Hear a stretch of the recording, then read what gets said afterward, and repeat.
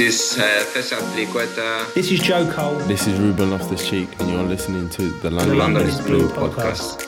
All right, Chelsea fans, welcome back to another episode, that's right, of the London is Blue podcast. Hopefully your favorite Chelsea podcast. Dan, one of your hosts here again.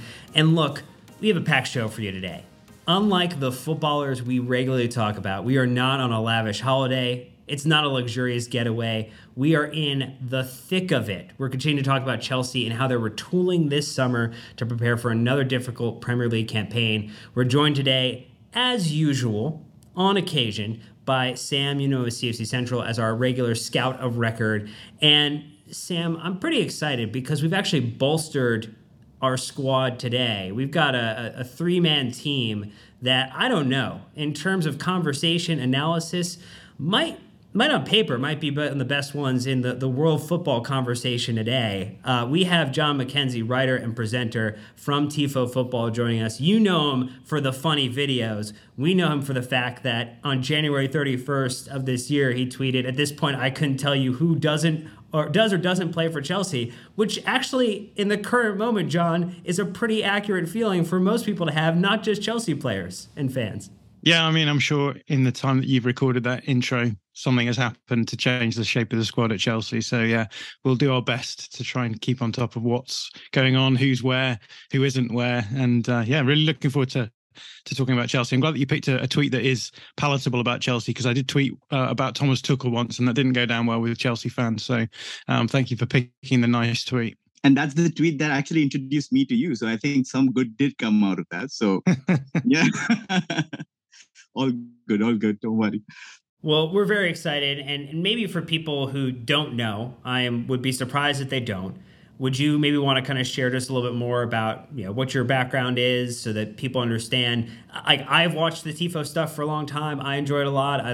People probably got more exposure to it when the conversation with The Athletic kicked off and the partnership there. But for those who don't know John, maybe we can give him a quick introduction before we get into some conversation. Yeah, sure. I mean, I am essentially a failed academic. I intended to become a lecturer in philosophy, which, would have given me a lot less exposure than I'm getting now with my current job at Tifo. But by dint of fortuitousness, I ended up moving into the football media space. I've done work with various outlets, did a bit of freelance work, worked for a data analytics company for a little while as well. But yeah, my current job is with Tifo Football, which, as you've said, is attached to The Athletic. It's now more generally, I guess, considered as the video arm of The Athletic, and we're expanding our team on a regular basis. So yeah, that's a really exciting place to be, and lots of exciting work to be done there. But I think what we're most known for is, at least from my end, is the tactics videos. So doing presentation to camera videos, just helping people to understand what's going on the field as well. But my colleagues do illustrated videos, which focus on the political, cultural side of football as well. Hopefully we offer a sort of interesting a scant view into the world of football, which is obviously so important for so many people in so many different ways. So yeah, really great place to be. I have a really great job, and hopefully we can have a fun chat about Chelsea off the back of some of the work that I've been doing there. Well, yeah, we've had a chance to enjoy the content that you've been putting out. Today, we're going to get into a little bit of that squad building. And again, this is current as of Wednesday afternoon, U.S. time. Things may have changed from time of recording to time of release in the following morning, with players going in or out of Chelsea. So we'll caveat that at the very beginning and multiple times throughout the episode, just in case you want to question where we're at. We're going to talk a little bit about Pochettino and how we think he might want to set up, or what things could look like under his reign at Chelsea. And then we do have some wonderful listener questions that we're going to be getting into as well. But before we do that, we just want to say, as always, thank you to our wonderful community of Chelsea supporters listening to the podcast. We just can't thank you enough for continuing to support us just through listening to the podcast or watching it on YouTube.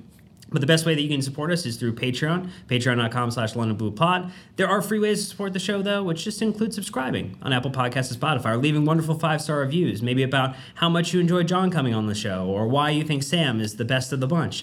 All of those things are fair to share in a 5-star review, or you can just subscribe to YouTube for free. We are on a push to 25,000 subscribers, which would be really awesome. And if just under 10% of you actually follow the podcast on Spotify and YouTube as well, we'd be over that goal, and then we can push to a new goal. So if you can help us out there, we'd really appreciate it. It helps us compete with the likes of the, sorry, John, athletics of the world who control the media empire, the media machine. And we would love that support. But enough of that. We want to get into talking about squad building.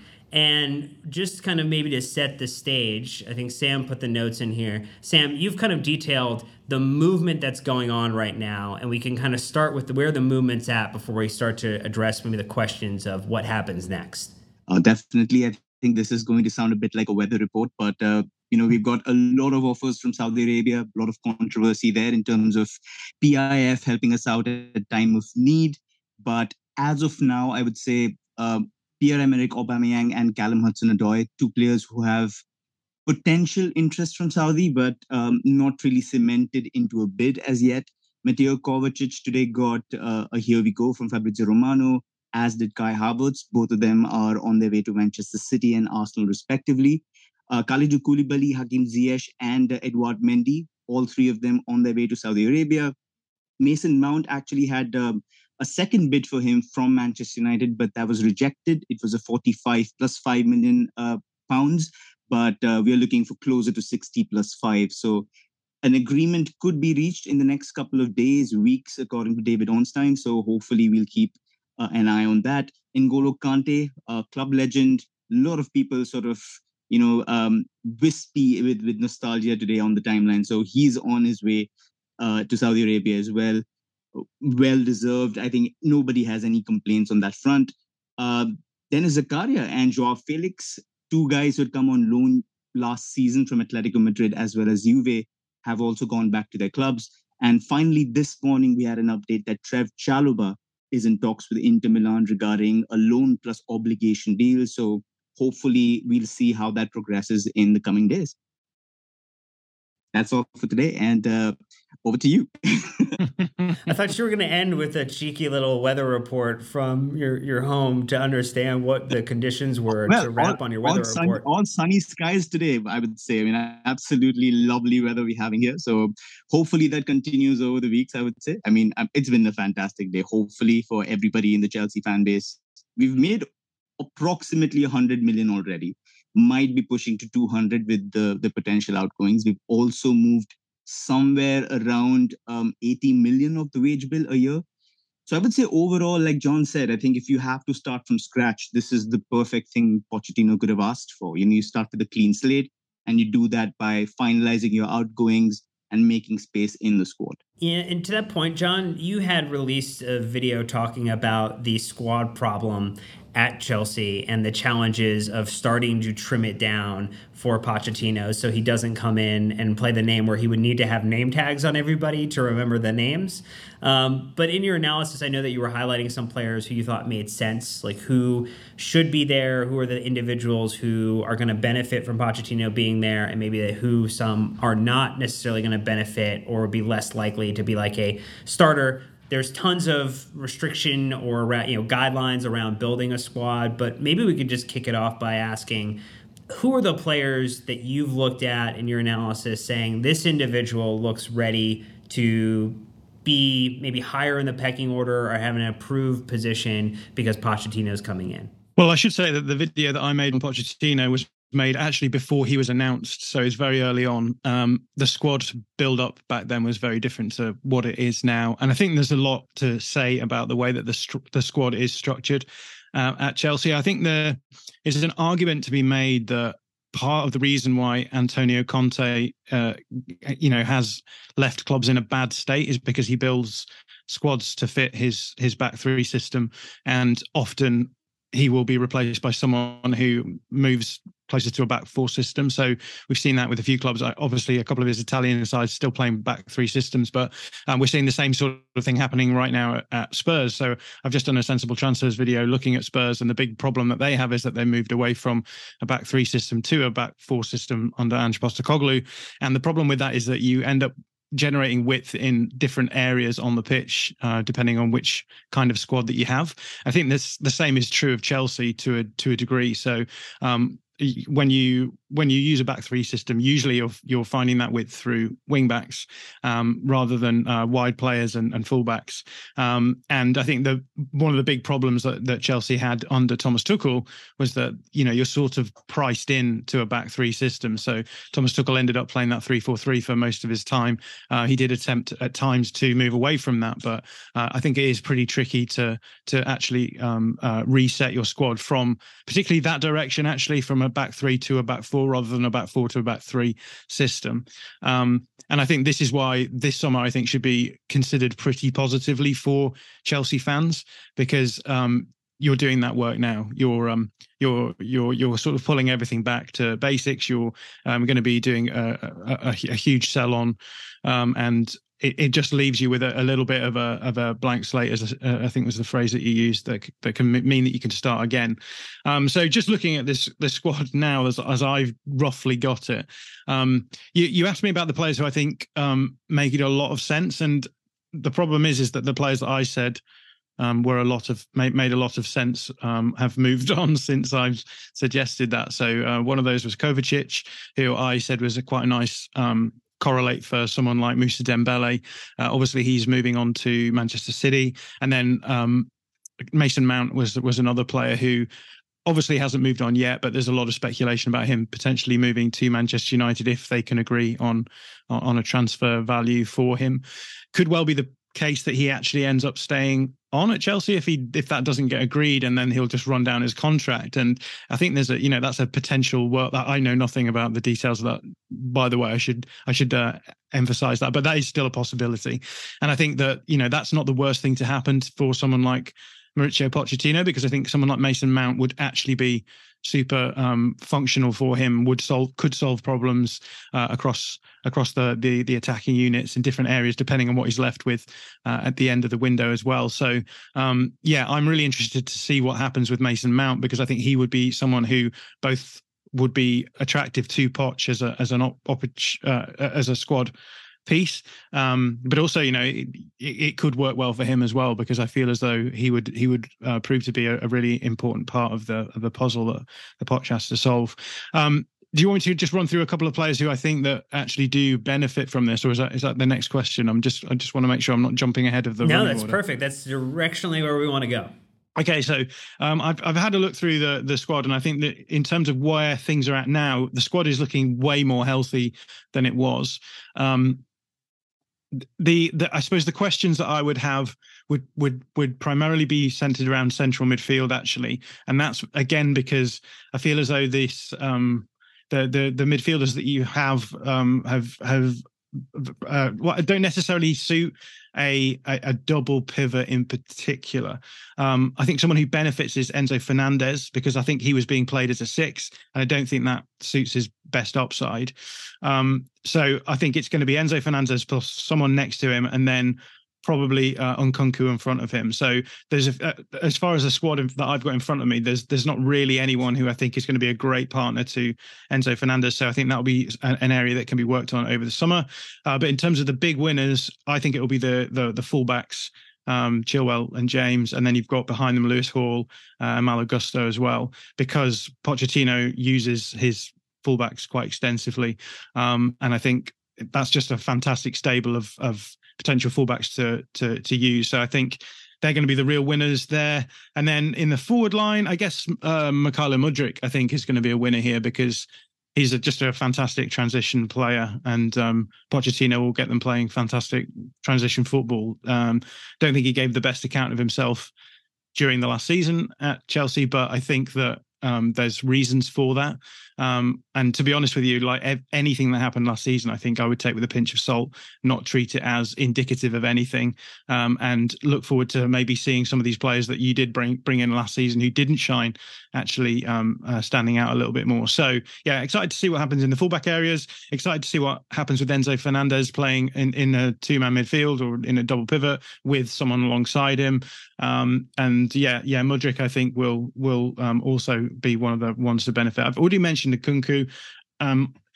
again, I don't see Nkunku as someone who necessarily benefits from Pochettino, but I do think that Chelsea will benefit from having Nkunku under Pochettino, if that makes sense. So that'll be another exciting one to see play out as well. John, is there a reason why in the fullback section you left out Cucurella, or sort of like is there a way back for him in the sense that you said about Mudryk that maybe last season we had a lot of instability, maybe the same with him because he had tonsillitis, lost a lot of weight, had a home burglary where a lot of off-field issues were sort of going on. So from the limited stuff that you've seen at Brighton, do you think he could be somebody that fits into the Pochettino mold as well? Yeah, I mean, I've got on my squad list here, I've got Cucurella and Azpilicueta as elbow backs. So that's sort of someone who can move between an outside centre back and a full back as you need it.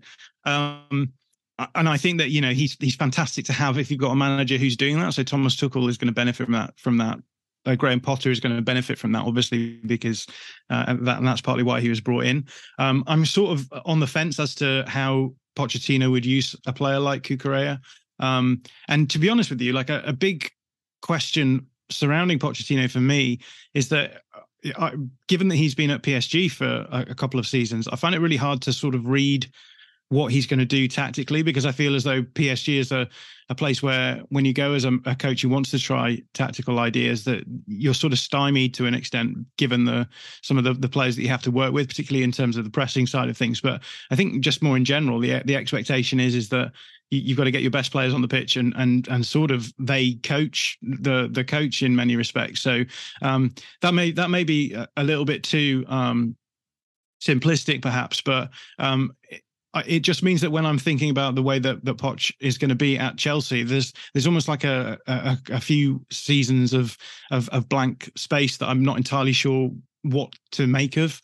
And if you go back to then the Spurs Pochettino, I think there's certain things that were happening there that maybe aren't as applicable to in the I guess hyper modern game now.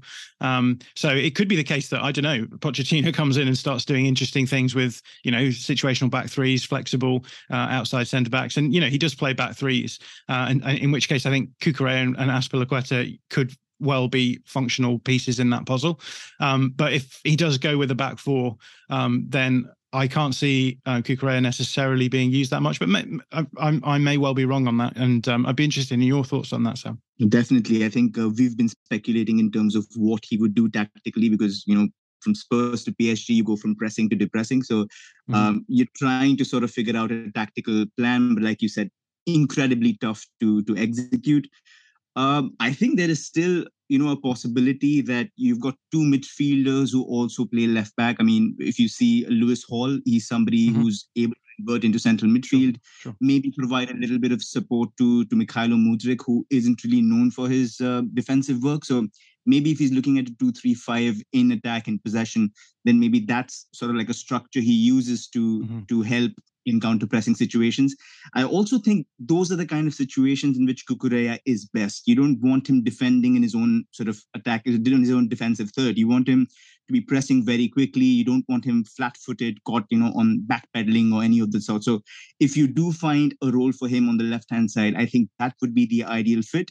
But again, I think it's just me speculating at this point. I'm not sure the sabbatical that Pochettino has taken, what exactly his ideas are or how they've evolved since his time at PSG. It's also worth saying that when Pochettino was playing at Spurs, he was so aggressive with his fullbacks. And often what you end up having in those situations is usually a half-back dropping in between the two centre-backs, pushing the centre-backs wider. But in many respects, what Pochettino is doing with fullbacks is similar to what Jurgen Klopp did with fullbacks when his heavy pressing football needed to get creativity from somewhere. And I think the whole of the last couple of seasons has been Jurgen Klopp and Liverpool trying to solve the problem of how do you protect those spaces in behind your fullbacks.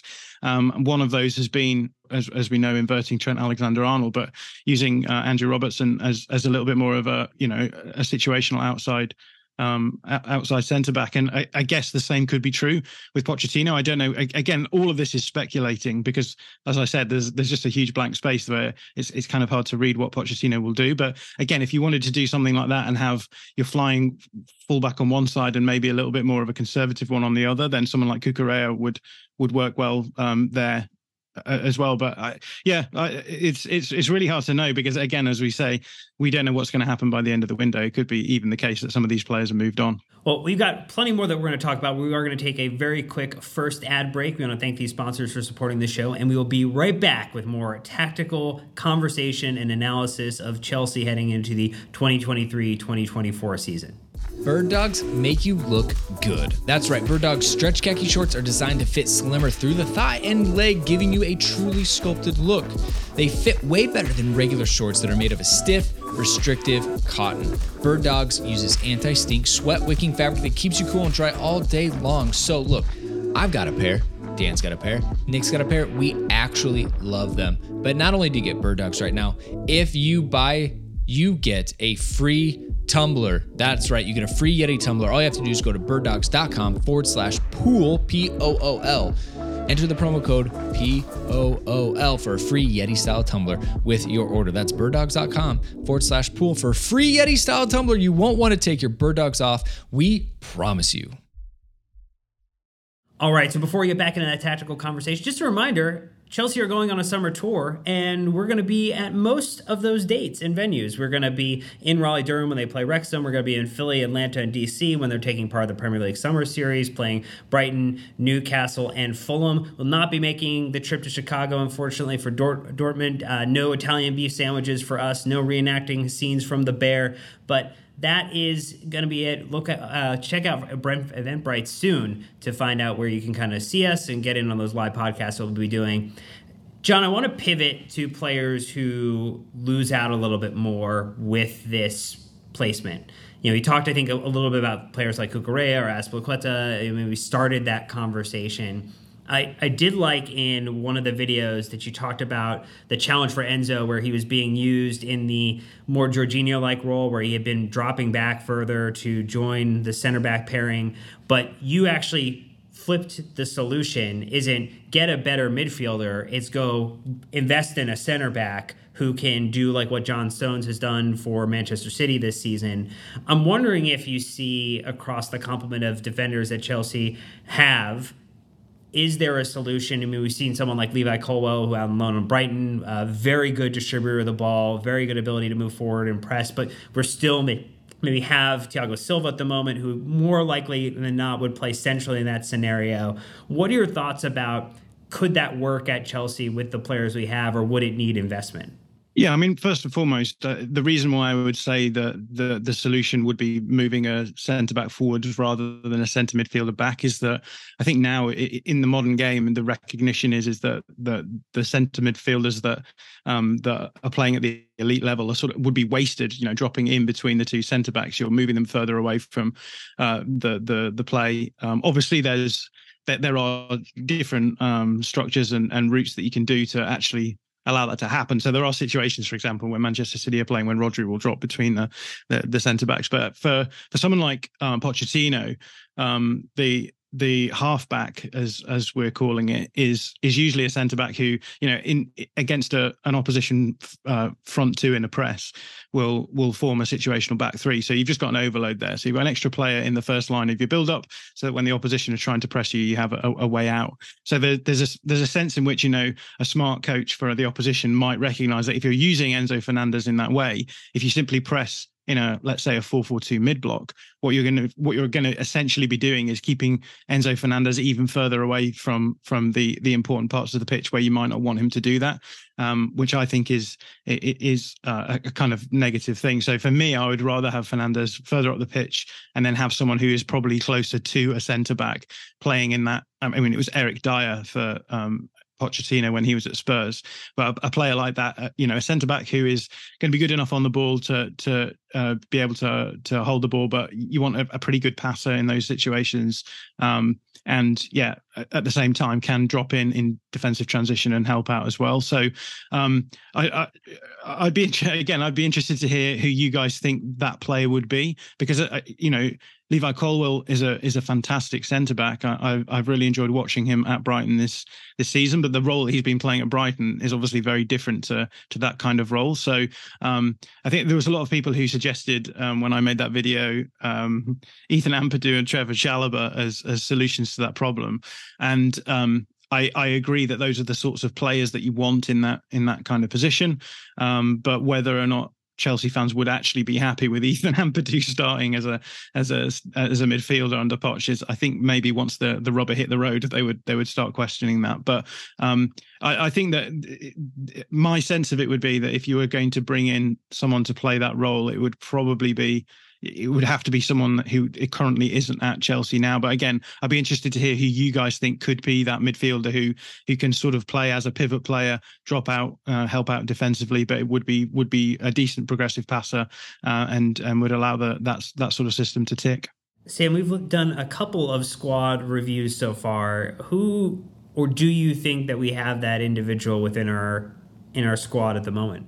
I'm not sure we have that individual, to be honest. Like John said, I think Ampadu is somebody who fits the mold, but his weakness has always been sort of progression and passing.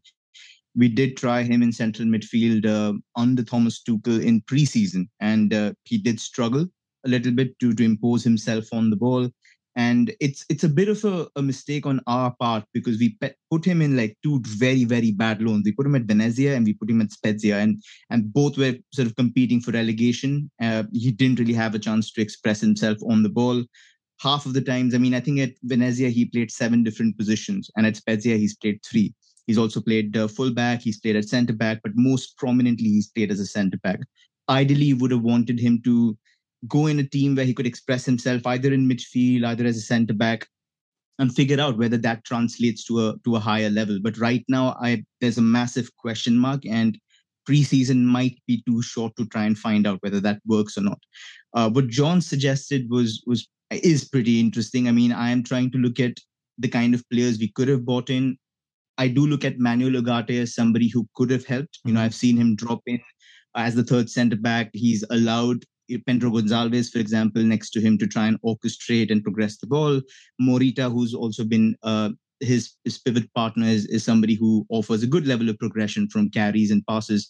So somebody with that level of balance, somebody who's also able to counter press, like John said, extremely good in defensive transition, offers high volume of output, would have been ideal.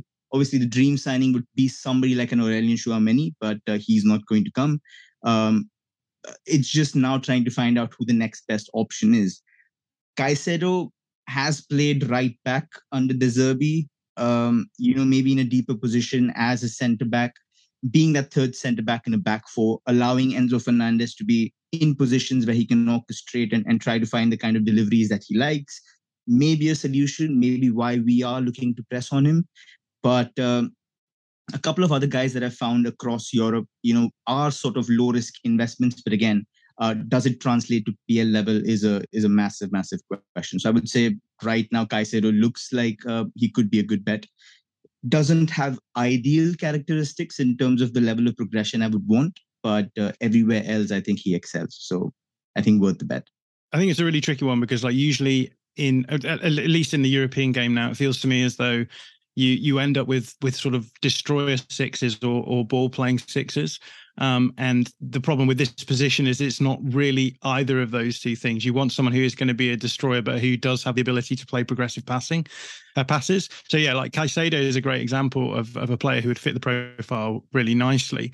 But the problem is do you really want to be spending the amount of money that you have to spend on Caicedo to use them in that role, where I feel as though you could, as we said already, Eric Dyer played the role for for Pochettino at Spurs. And so for me, the issue is always going to be, okay, there's high level players who could fit that role, but you're sort of wasting money to spend that amount to have someone fitting in this role. But then the problem becomes that when you start looking for the cheaper options, you can't just go for, the sorts of defensive midfield pivots who are largely just destroyers. So I'm thinking of someone like Tyler Adams at Leeds has a buyout clause, I think, on relegation. So it would be a much cheaper option than Caicedo. But then the question becomes, is he going to be able to do the progressive passing element of that role as well? So it's a sort of tricky one for me, because I think you could fall on a really nice cheap undervalued gem who could do this role, because it is an outlier position, right? There's not a huge amount of teams who are looking for this specific skill set. At the same time, Caicedo would be absolutely perfect for this role, but you're then spending 70, 80, 90 million on a player who in many respects, like it feels almost like you're wasting high value elite money, which you could be spending elsewhere to get a player who's going to obviously be causally linked to an increase in goal production, if that makes sense. No, absolutely. I think Dan and I were sort of talking about this on a previous podcast. I think that's the approach we're probably taking when it comes to centre forwards. It would have been okay for us to spend 120 million on an Osimhen or 90 million on Lautaro Martinez, but instead we're going for 30 million on Nicholas Jackson.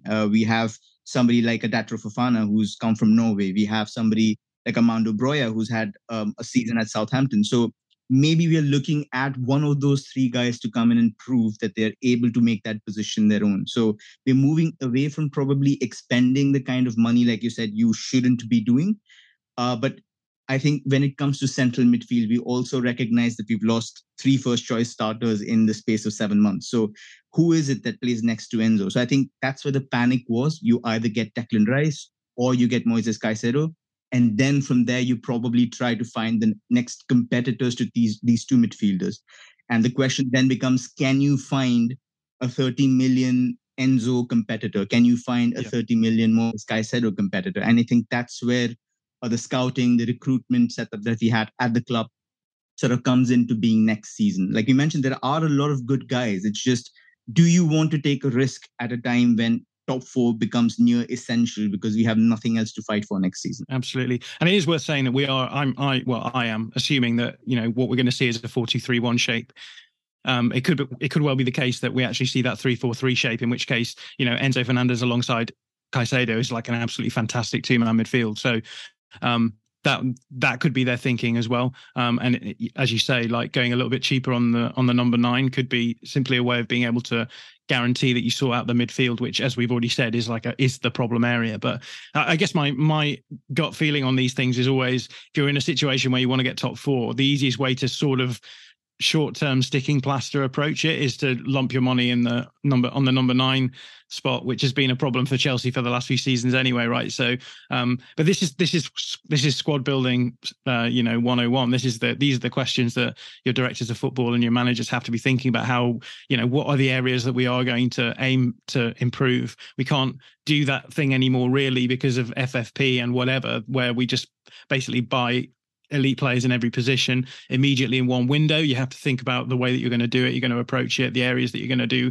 this window, and then window +1, window +2, window +3, thinking into the future as well. So it's going to be really fascinating to see how it plays out. And it's even more difficult to do all this because we just don't have a clue what Pochettino is going to do. So a lot of this is just speculation, right? Well, as we continue to theory craft our way forward on the pitch, because we talked about the defense and now midfield, thinking about the attack, which has been the source of many of Chelsea's problems over the past several seasons. We know Nkunku is coming in. He was announced yesterday officially. We did pass on a deal to keep Joao Felix permanently or bring him back on loan. We have a petulant striker in Lukaku who does or doesn't want to be in particular places that Chelsea are or not trying to find a location for him or a home for him. And we know that Kai Havertz is on his way to the other side of London to go play with Arsenal. So we know that we have Mykhailo Mudryk, we know Nani Madueke, we have Armando Broja coming back healthy, we have David Datro Fofana, who joined the team last season, albeit with limited minutes and availability. We've got Aubameyang, who looks likely to go somewhere else. this and Raheem Sterling as well, in addition to Christian Pulisic, another individual rumored to potentially leave this summer. So we've got another area of the pitch where the massive reboot is underway. Is there a group that you could cobble together? Sam and I did this exercise the other day of like, what would a starting match day one against Liverpool, Poch maybe gets Jackson in, so we'll give you Jackson as well. What is the starting attacking individuals that Chelsea would put out onto the pitch? Yeah, this is tough because it's funny because you look at the squad and it feels as though in the defensive areas you've just got so many players to pick from, and then in the forward areas it's at the moment it's 5 maybe. With I guess give or take what happens with that David Datro, Fofana, Pulisic, for example. But the way that I'm looking at it is that by the end of the window, you will have Sterling and Mudryk probably as options on the left-hand side. Obviously, Sterling can play either side. Madueke on the right. Nkunku can play everywhere in the. I'm just thinking of like 4 slots here, basically. So a 10, 9, and then either side. You've got Armando Broja. I'm not entirely sure where he's at in terms of his fitness, but he'll be the backup 9, I suspect.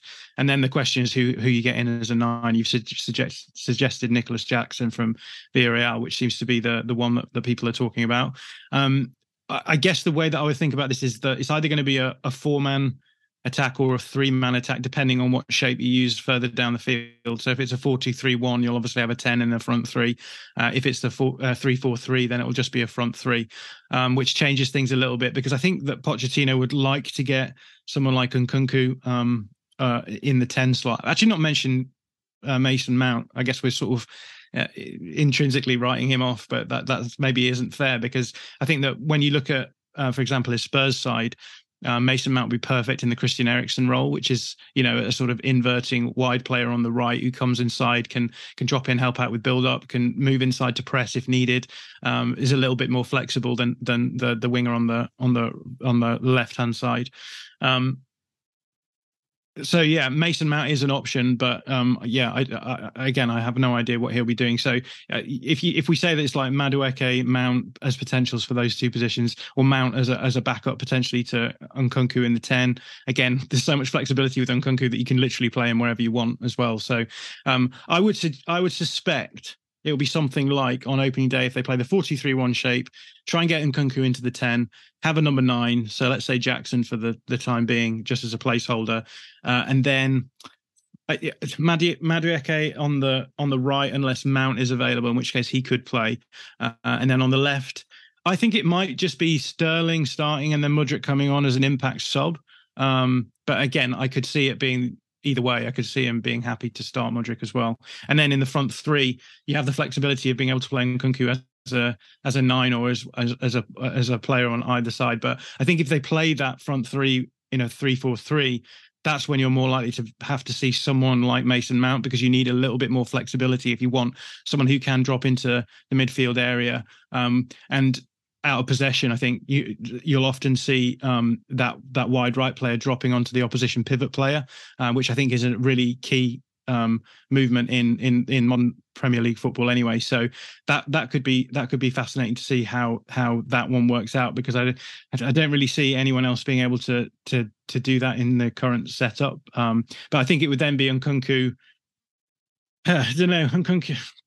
I don't know. It could legitimately be anyone, because there is quite a lot of flexibility in that front line. You could play Sterling either side, you could play Mount on the right, and have him dropping in, or I suppose on the left as well.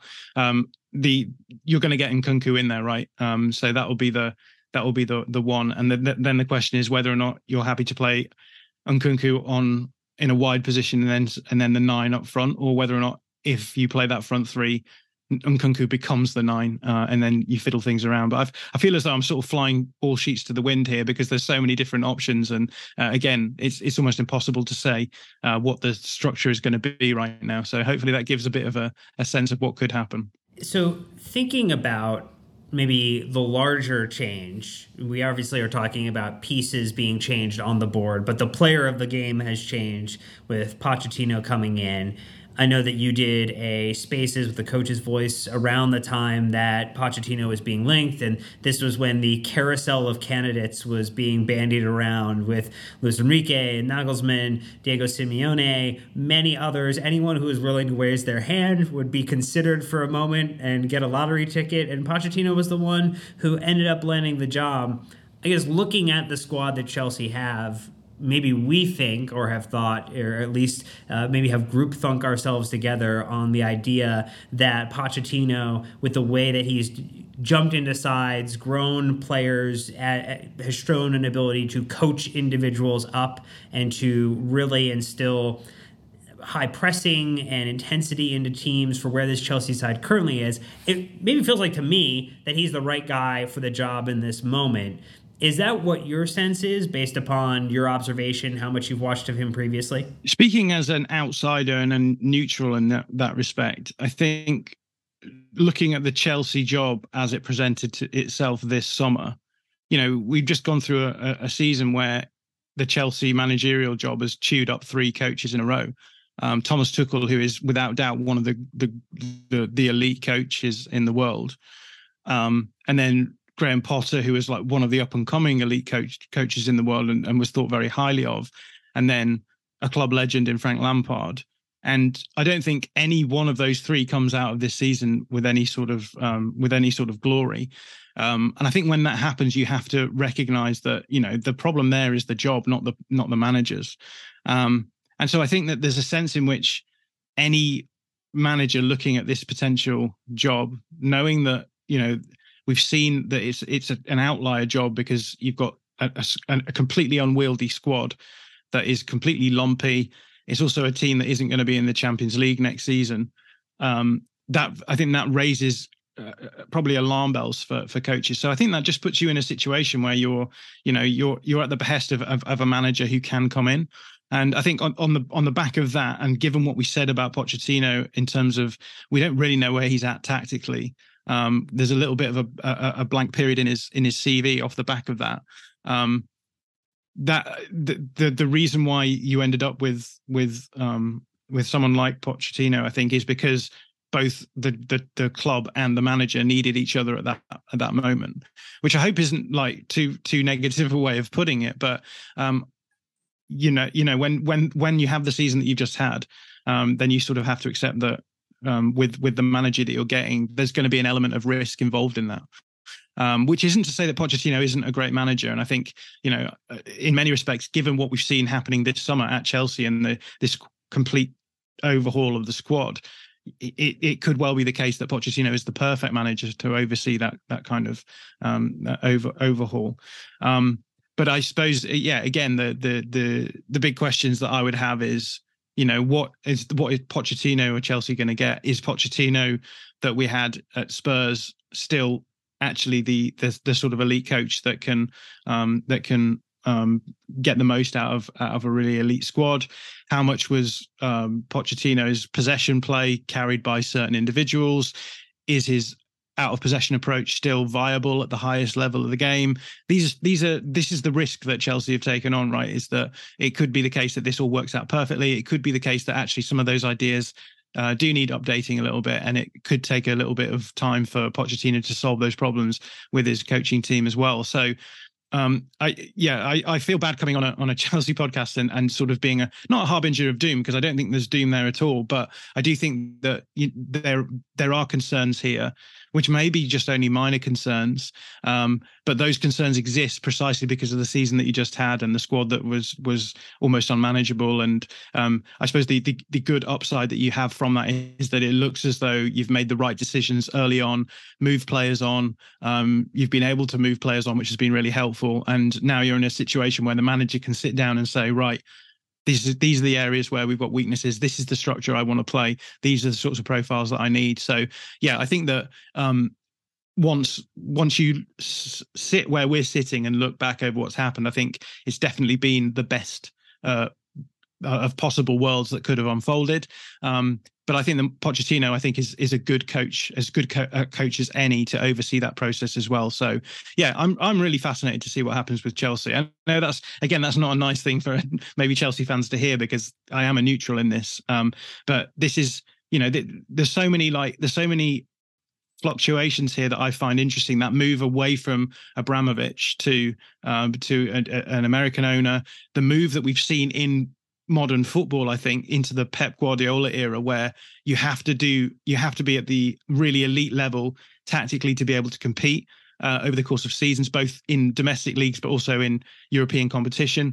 And then the fact that this squad is sort of being pulled apart as a back three squad, could be rebuilt as a back four squad. There's so many moving parts. We don't know what's going to be where, who's going to be who. And so as a neutral guy who is interested in the tactics, this is really, really fascinating. So it'll be fun. Let's say that. Is that a fair compromise? That sounds fair to me, that it would be a fun period, or at least hopefully a refreshing moment in time for Chelsea supporters, at least early in the season. We'll see what happens as everything plays out here in the months that follow ahead of this situation. We are going to take one last ad break before we get into talking just a little bit more about Pochettino and then answering all of your wonderful listener questions. So stay tuned and we will be right back. So, John, a wise man once said, possession is 9/10 of the law. And a wiser man said that out of possession is 9/10 of the game. So do you think that what you've seen from Pochettino's teams, out of possession, his pedigree against top-level opponents, do you think he's the right man for year 2, year 3? Should he get there of this Chelsea project? Yeah, that's a really interesting question. And I'll refer you to another wise man who made a thread on Pochettino as a potential Chelsea manager, a guy called CFCCentral on Twitter. I don't know if you guys have heard of him. But I think this, you raised a lot of these questions in your thread about Pochettino as Chelsea manager. And I think there's a lot of pertinent ideas in there. So the principal one being that actually Pochettino's out of possession play, particularly this high pressing and intense out of possession approach that he has, is quite chaotic. It is quite unstructured. It is based around quickly winning the ball back. I mean, even in the attacking phase, winning second balls is really important. And I think back when Spurs were really competing at the highest level, we had Liverpool doing that as well. And we've since seen Liverpool drop off a little bit in their pressing in terms of the intensity of that press, and it's caused them huge problems this season. So I think there's a question here, which is, one, how well is this squad suited to a really intense pressing game? But there's also a bigger question, which is, do you really get the upside from this sort of aggressive counter press, and a sort of very unstructured, aggressive, intense high press that Pochettino has become known for? And I think, for me, we're moving into a period where oppositions in the Premier League now are so talent heavy that they have the ability to cause problems to those sorts of unstructured, aggressive presses. We've seen Jesse Marsch at Leeds in the last season, and I think there's a sense in which teams now have solutions to those intense presses. So I think Leeds caused problems to teams who were trying to build up from the back. But at the same time, there was a lot of teams who recognised that actually, if you play the ball over the press that Leeds were putting up, then you can get a huge amount of joy out of causing them problems, both in terms of going direct at their back line, but also in terms of if you just sit deep and you refuse to engage with their press, then they lose a huge upside of their game as well. And I think that would probably be a question that Pochettino would have to face. But I also kind of feel as though we've seen so much of an evolution in out of possession approaches, even in the last 5 years, that every elite coach now is having to go through this process to an extent, regardless of what approach they have out of possession. So it's not just the case that the guys who have these sort of fairly intense, unstructured high presses are suddenly the ones who are losing out. I think that, coaches who play passive mid blocks are having to rethink things through as well, because just the way that the modern game has gone has been the realization that if you can cause problems in any game state and in any phase of play, then you're going to get an upper hand against teams. So I think that's a general consensus for a lot of these coaches. But what I would say with Pochettino is that because it is such a narrow press, because you're sort of having to get your attacking unit largely around the ball in order to win those second balls back, and then use your fullbacks full width in order to allow that to be possible. There are ways of playing around presses. There are ways of playing into certain areas on the pitch that are left exposed, that I think, again, I would recommend anyone goes back and reads Sam's thread, because he points them out really systematically there. Those are going to be the questions that are raised by Pochettino. But I believe that he will and he will bring in out of possession specialists as well now, because I just don't think that you can be a really elite coach and not have someone who is an out of possession specialist in your coaching staff. Those will be problems that will be resolved as the season goes on as well. So yeah, I'm really fascinated to see how this plays out, because we are having to see coaches in real time solve problems and think of new ways of approaching the out of possession aspect of the game. So we're going to shift to a couple of wonderful listener questions. We curate these from our Discord community through Patreon, and so we want to make sure we get to those during this episode. We did, throughout the course of our conversation, answer a few of them, like TK Latte asking a little bit about Poch as a candidate for Chelsea, Skippy27 asking about the different types of center backs we have on the team and how they might work in Poch's system, and then also Blue London 1905's question about just what or how much is going to change or kind of come over from the Tottenham time. But I want to take two that are maybe a little broader, and then also take us maybe a little bit more out of the day-to-day or what we know currently. So again, a little bit more of that theory crafting, a little bit more of that gamesmanship. McGleasy asking the question of, is there a future Ballon d'Or winner in this Chelsea side? And if so, who? I mean, it's got to be Nkunku, surely. Not least because Ballon d'Or winners always have to be sort of goal scorers / creators. So yeah, he would be the obvious candidate, I think. Enzo Fernandez is brilliant and deserves to be in that conversation of like really elite players, but is a sort of really high volume creative number 8 going to be in the Ballon d'Or winner conversation? Probably not, more to the detriment of the Ballon d'Or, in my opinion. It would be more about going and signing a player who's capable of winning the Ballon d'Or currently without being at Chelsea, and then bringing them to Chelsea to actually have a Ballon d'Or winner at Chelsea. Yeah, that's cheating, isn't it? Well, I mean, it's cheating if we define the rules that way, but this is a theory question.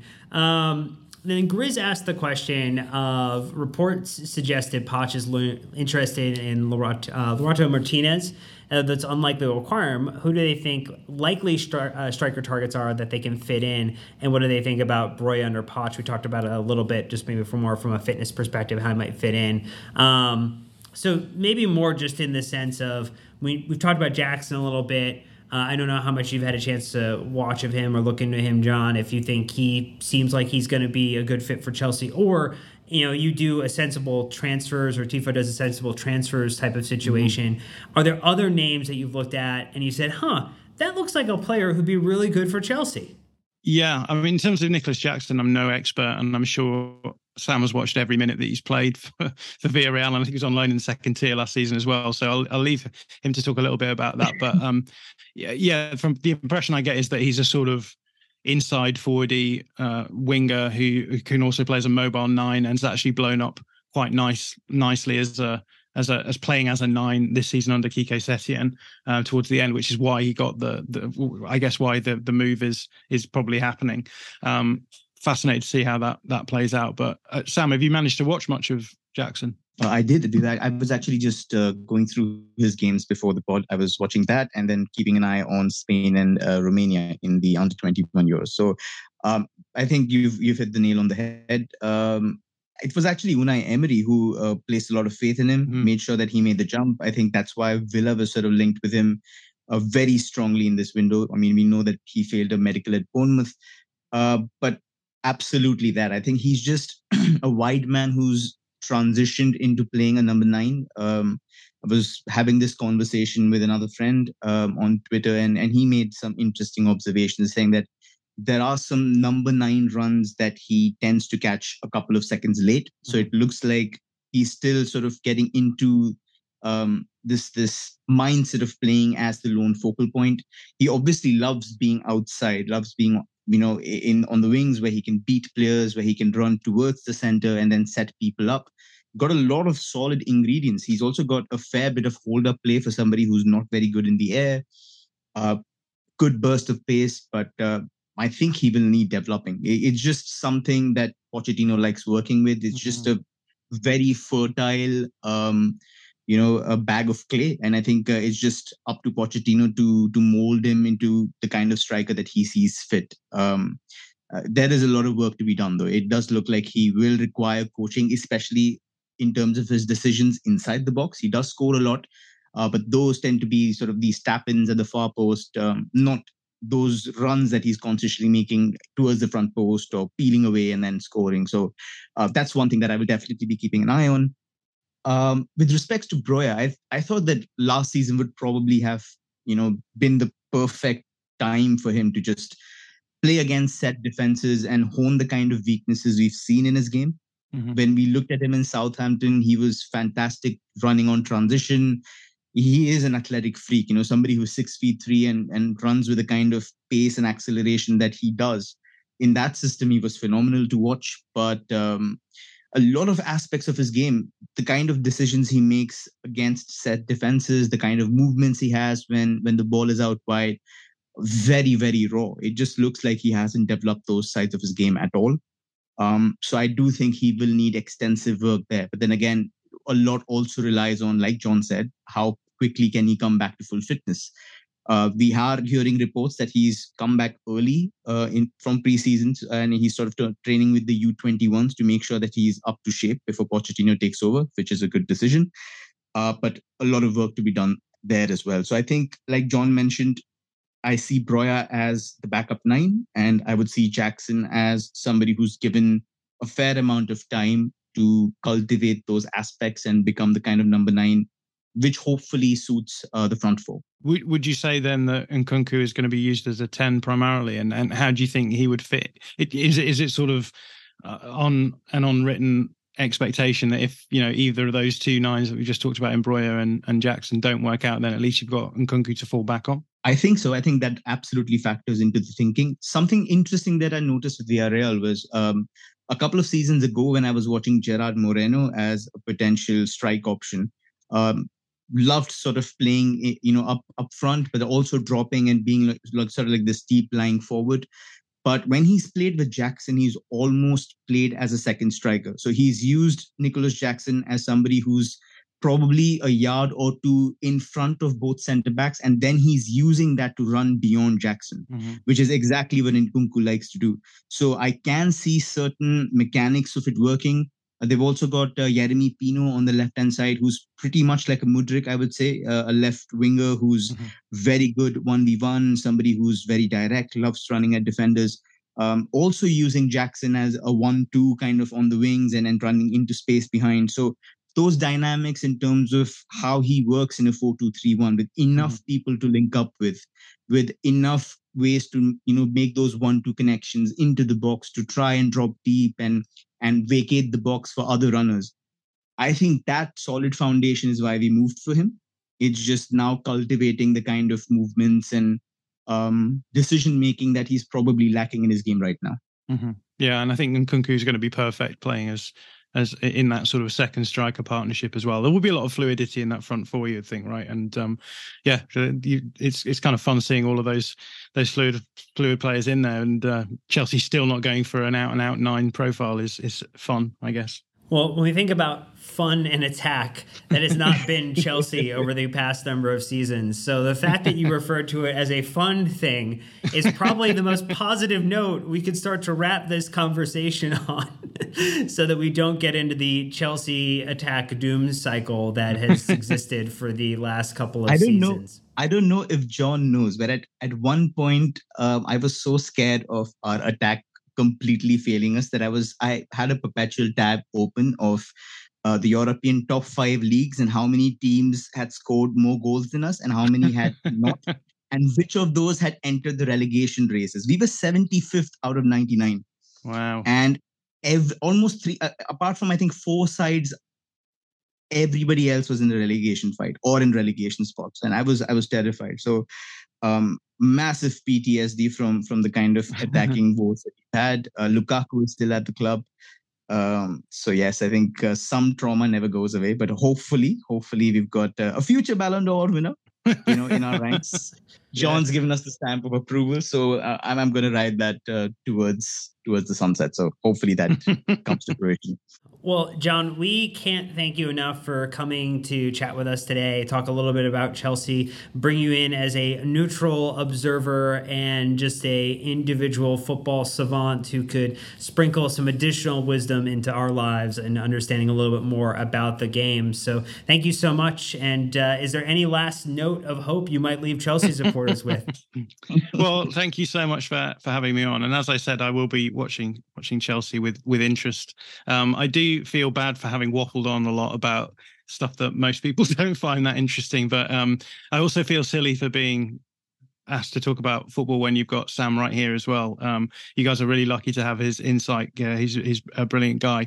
But thank you so much for actually inviting me on. I think this is the first Chelsea podcast I've ever done. So thank you for having me on. Well, I was going to say, an important thing is the Chelsea supporters then listening to this need to let John know that this is a safe space for him to come back to and respond positively to the messages shared here. But go ahead, Sam. No, I was just saying, I love the fact that John sort of, always uses Edgar Allan Poe sort of, voice whenever he's talking about our hopes. Like I will be watching from the chamber door. He's left us with a lot. And I would love to say this to him. Like, this is the first time we're having a conversation. Even before I met him, I was watching Tifo videos and I was watching his work. And a lot of what I know today, a lot of what constitutes my humble knowledge base comes from him. He's an absolute goldmine of knowledge, of insights, and more importantly, he's an absolute gem of a person. So it's been an honor to have you on the podcast and, just to have this conversation with you. It's just one of the privileged perks I have of working with LIBP, that I get to talk to people like you. So thank you so much. Yeah, that's very kind. And I would love to come back on whenever you want me. So yeah, do get in touch. Well, we will make sure to find a date in your calendar that works. But before our listeners become insane with long intervals of horrible sanity, a little additional Poe there for you as well. We are going to wrap this one up. And thank you so much for listening to this episode of the London Blue Podcast. We hope you're staying safe and staying well. And until next time, Chelsea fans, you know what to do. Keep a blue flag flying high.